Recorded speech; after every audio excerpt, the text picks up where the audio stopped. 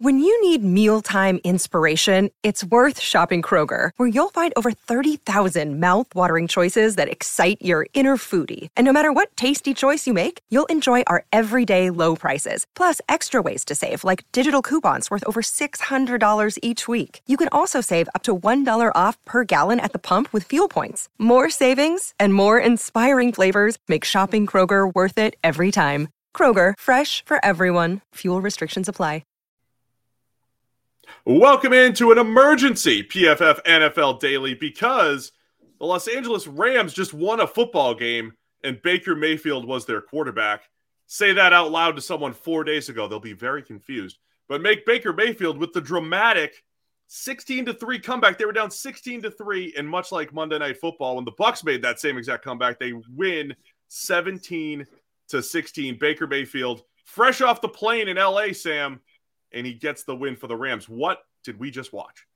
Ridiculousness. 2 days notice. Baker Mayfield comes in here. He gives a shout out to like all the coaches that helped him study for this game, to Sean McVay, to Liam, to Zach Robinson, his QB coach. Those guys somehow got him ready to not just come into the game, but actually play well and execute a couple of game-winning drives late on. I mean, this was crazy. The idea that he was capable of going out there and even having enough command of the playbook to simply execute any kind of offense after 48 hours is pretty crazy. Like, remember that the 49ers bring in Christian McCaffrey, and it seemed kind of crazy that he could play a couple of days after being traded for, and he had like a package. You know, here's a running back package of catch a couple plays. Screens. Right. Yeah. And he went to Stanford, by the way. And he, learned himself a little package of plays to be able to play more or less, right? Baker Mayfield had to run the offense and then had to do it in 2-minute situations where, where they're going silent count, right? Because it's a home game, but it's LA. So there's more Raiders fans there than there are Rams fans. So he's got to go silent count. He's got to make adjustments on the fly. He's got to actually run the offense like he knows what he's doing, and did it to a reasonable degree, and then executed a couple of legit game-changing drives late on. Oh, man, it was a crazy finish because you're talking everything that you just described there. And, for the rest of the game, the expectations were so low. It was like, does Baker even know if it's a run or a pass? Will he catch the snap and hand it off the right way? And every now and again, you saw like he'd run the wrong way. He'd run play action the wrong way, whatever it was. And I guess that's understandable. The expectations were so low, but I can't remember if we joked about this on air or off air that maybe, not having anything in his head and really just showing up and playing football instinctively would be better for Baker Mayfield. And you kind of saw that in the 2-minute drill in 2 drives, right? Back-to-back drives, leading touchdown drives for the Rams they were down 16-3 and then came back, in the last 5 minutes of the game. And the funny thing is, they kind of trusted him right away. Like, I don't even know why Walford was starting the game, because it didn't sound like he was ever likely to be really legitimately ready to go, given a neck injury and et cetera. So they put him out there. He played the first drive, and then it was Baker from that point on. And I think it was his very first play, right? It was a nice drop back pass where he hit a guy over a linebacker, really nice pass immediately. Like, this was not the sort of standard MO for, we have a quarterback we don't trust who maybe doesn't know what he's doing or just isn't very good, hand it off or quick bubble screen or something like that. No, like, first play, drop back pass. Let's let Baker sling this thing. And then, when you got late on, the MO for Baker Mayfield in Cleveland has always been, when you got to quick hurry up offense at the end of the half or at the end of the game, never really happened, right? He was in no end of these 2-minute situations, and invariably it didn't happen. They found some way of crapping out that drive, and it just didn't work. And that was my expectation this time, is, okay, this has been a nice story. He's done a good job to get this far. We've got a 98-yard drive to try and win it.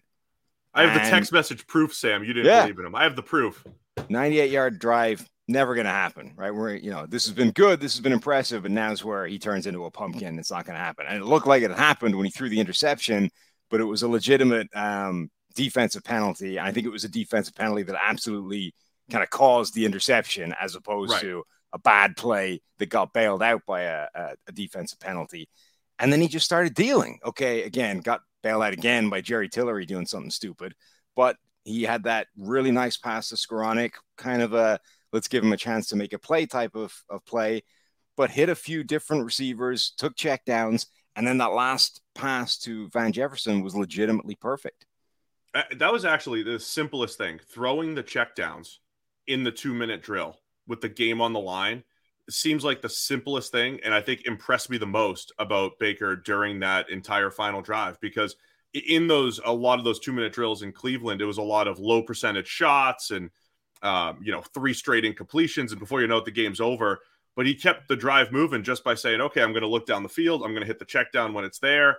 And then when they did have man coverage, and you can debate this all day, the Raiders are in man coverage, right? They're playing one-on-one, rookie Sam Webb on the outside against Van Jefferson. It wasn't really bad coverage or anything, but Jefferson gets on top of him, and Baker Mayfield put it right on him. Incredible throw in crunch time there.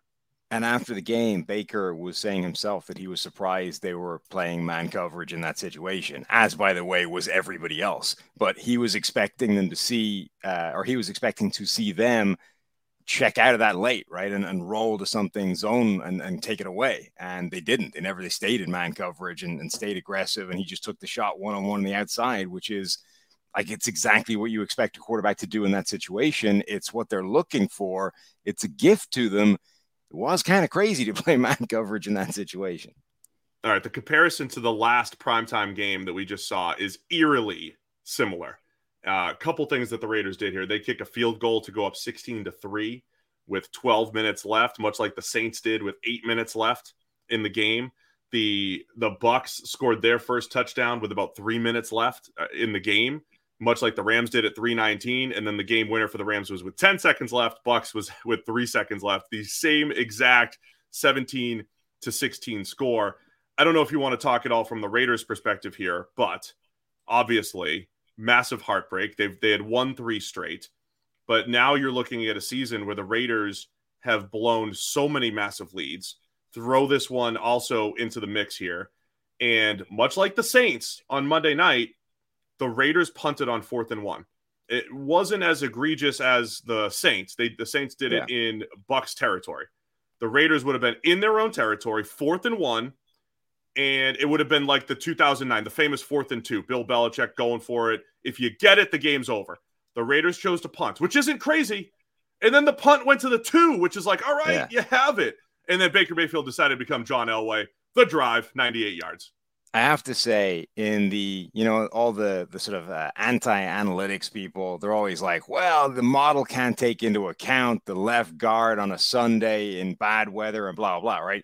One thing I'm going to say that the model doesn't actually take into account is that the quarterback arrived here 2 days ago off a plane and has had literally 48 hours to pick up the playbook. I don't think there's data for that. So if there was ever a situation where punting it away and making the quarterback go 98 yards to win the game made sense, it feels like this was one, right?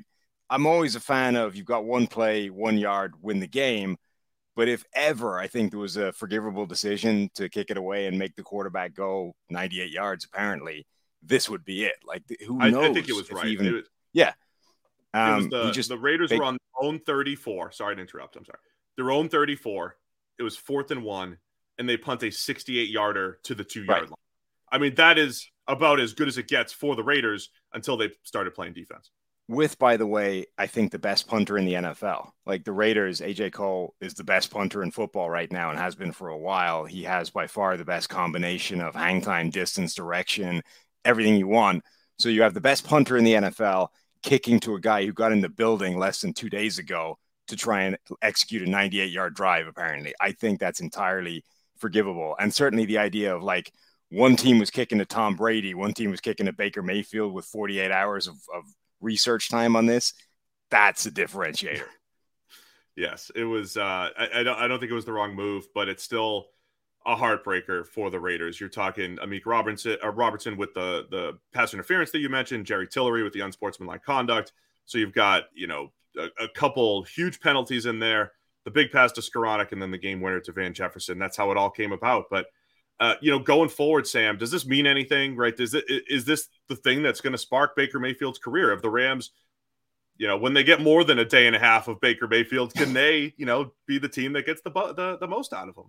I mean, I will say for the second week in a row, that offensive line did not look catastrophic. This was the first week of the season, I think, where they had the same starting offensive line for 2 consecutive games. So that is significant. And it's the 2 consecutive games that have both been okay performance-wise. Like Rob Havenstein, I think, was the worst performer today because he was going up against Max Crosby. And Rob Havenstein has been the best and only consistent part of that offensive line throughout the rest of the season. So if that line all of a sudden actually becomes viable, Baker Mayfield has shown that he can throw the ball to Ben Skoranek and Van Jefferson and whoever else, like literally having never met them before. Like, I think he said he had 20 throws of practice before this game started. So sure, like what the hell? It's not the disaster I thought it was going to be. It functioned. Nothing about Baker Mayfield's career ever makes sense, Sam. Yeah. You know that. We went down the whole rundown this week, and nothing makes sense. Neither does this. A 98-yard drive to win it. Great job by Baker Mayfield. Reminiscent of his first major action in the NFL back in 2018 on a Thursday night, week 3, where he was a hero for the Browns. We'll see what it means going forward. But this was our PFF Emergency NFL Daily.